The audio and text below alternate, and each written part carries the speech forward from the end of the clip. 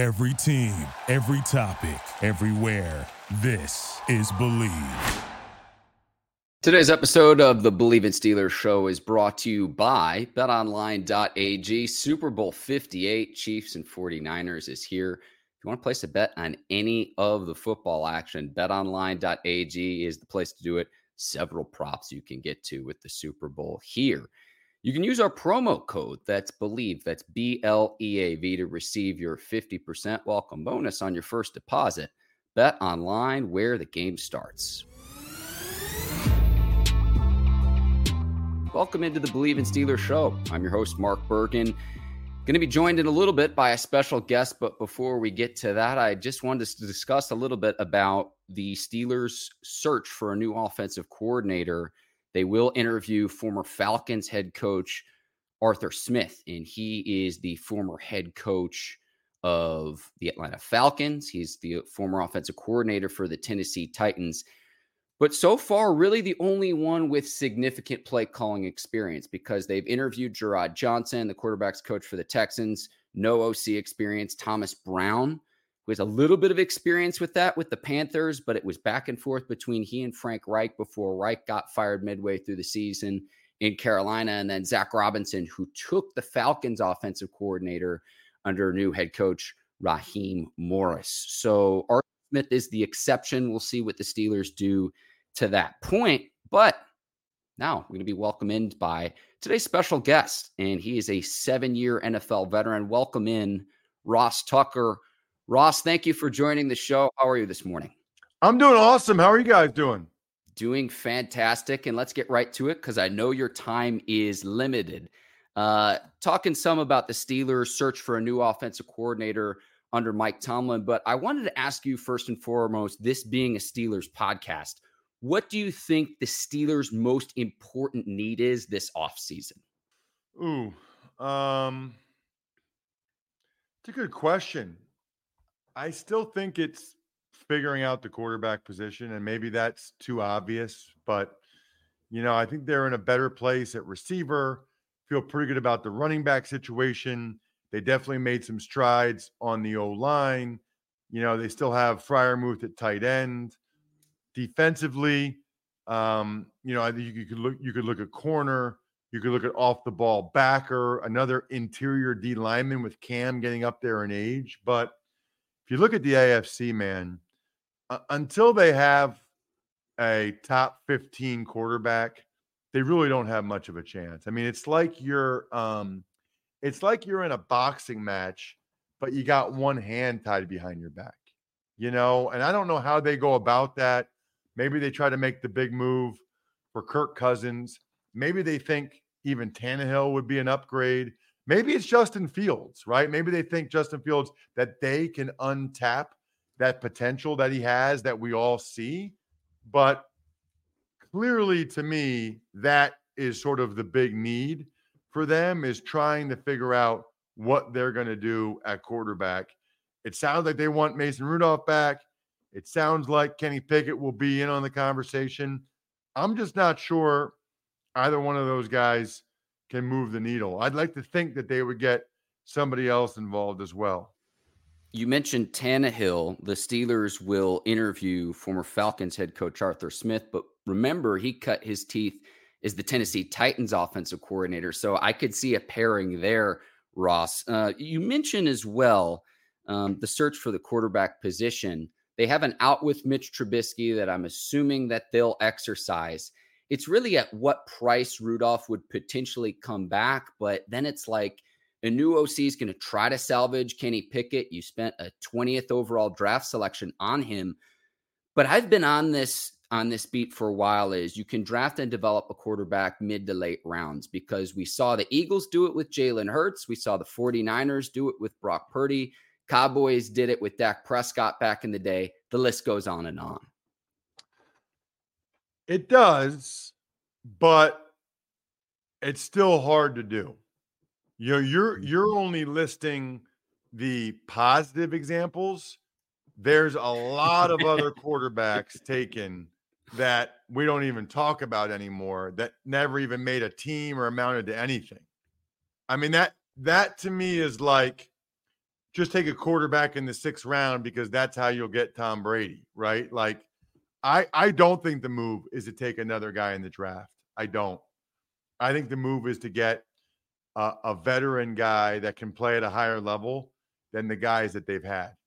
And I think you can make, and maybe it's Baker Mayfield, and I know these names don't excite people necessarily, but I think they all represent the ability to upgrade over Pickett and Rudolph, and that's what they should be trying to do.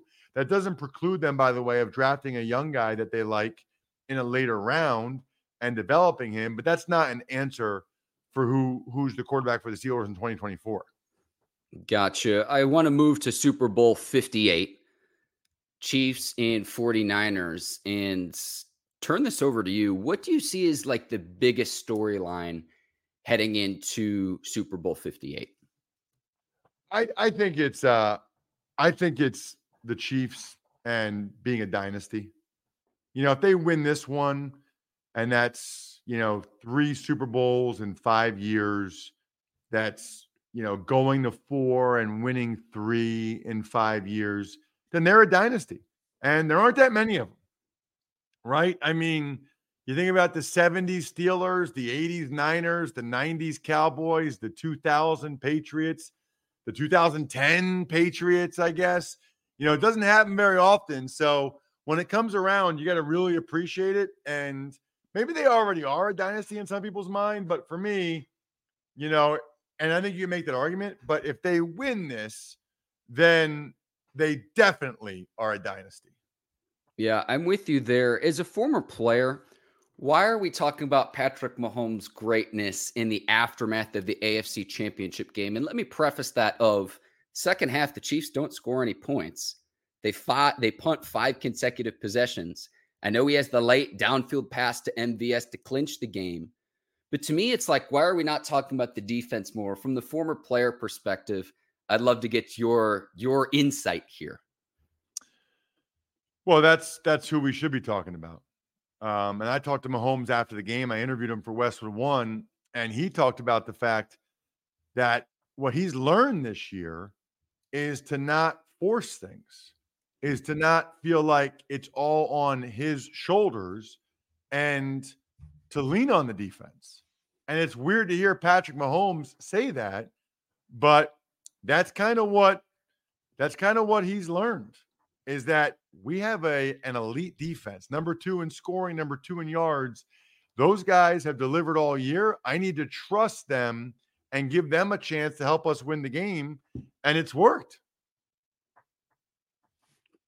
Yeah, that's fair enough, because I look at the efficiency to Travis Kelce as well, 11 of 11 for 116 yards. But on the flip side of the ball, with the Ravens, they go down the field twice and fail to get points.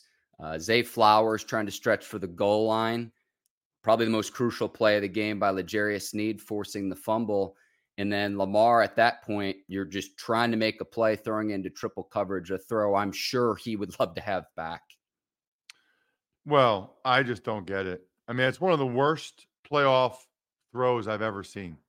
Wow. Given the situation, given the circumstance, the decision and the throw, like, can you think of worse? I mean, I know Neil O'Donnell had some bad ones for the Steelers, but I mean, dude, throwing the ball into triple coverage, even a field goal at that point gives them a chance to win the game. But you got to get a score there. You can't throw the ball into a team meeting in the end zone. Just horrific. Are you prepared for a Taylor Swift Super Bowl? Absolutely. Yes. I'm from Reading, Pennsylvania, in particular, Wyomissing, Pennsylvania, which is the same hometown as Taylor. So, yes, very much so. Yes. Listen, I totally get it. Like, I totally get people that all they care about is the game and they're sick of the TV showing her. I get that 1,000%. What I would tell you is I love football, like, love it. And so I want as many people to experience the game as possible. So I'm a big proponent of the international games and trying to grow the game internationally. I'm a big proponent of what Taylor Swift has done, bringing new eyeballs to the game.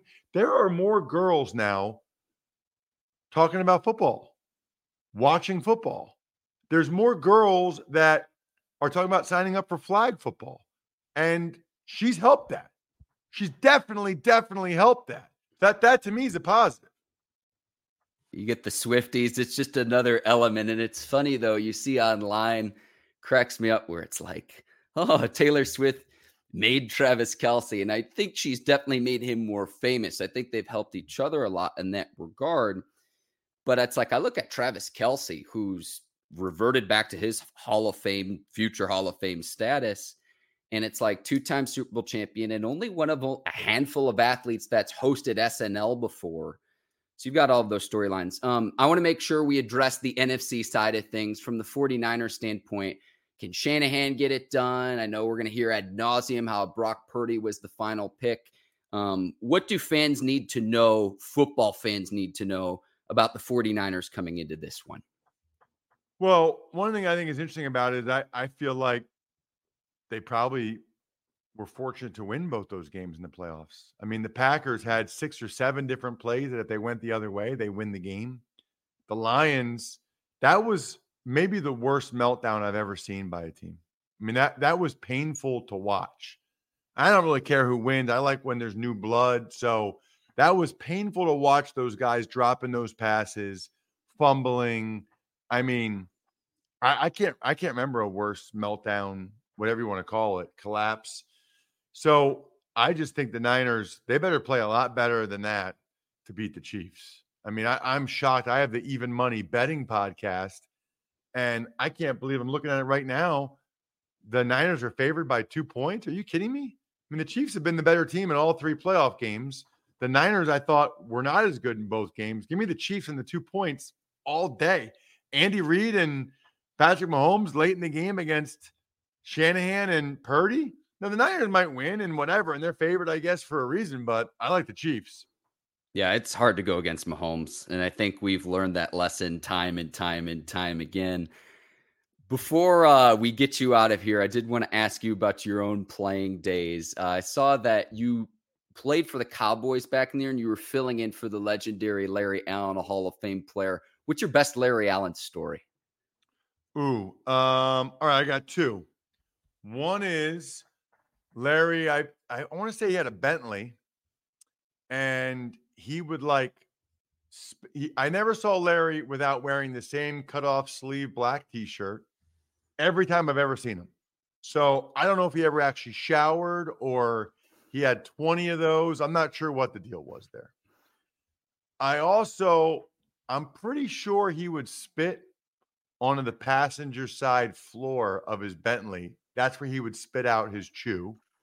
The other thing is I started the last 7 games for the Cowboys at left guard in 2002, and Larry was listed as being questionable, which what's funny about that is you've never seen guys so happy to see me.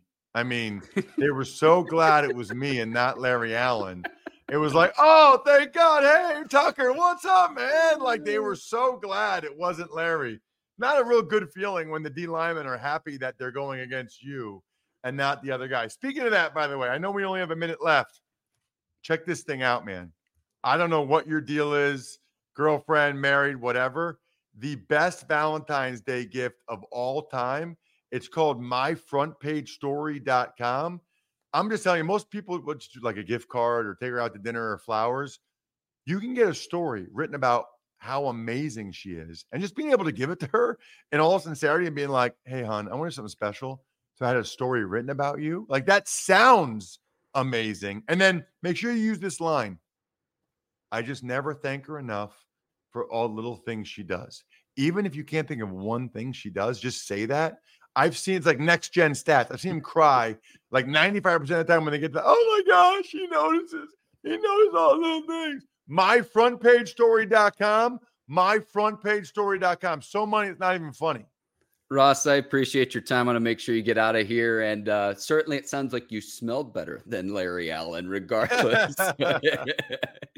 Wish you all the best. Take care. And thank you for joining today's episode of the Believe in Steelers show. My pleasure. Thank you so much for having me.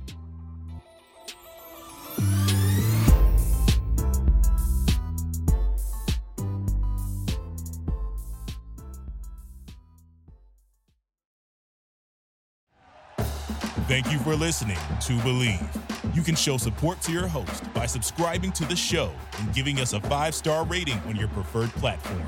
Check us out at Believe.com and search for BLEAV on YouTube.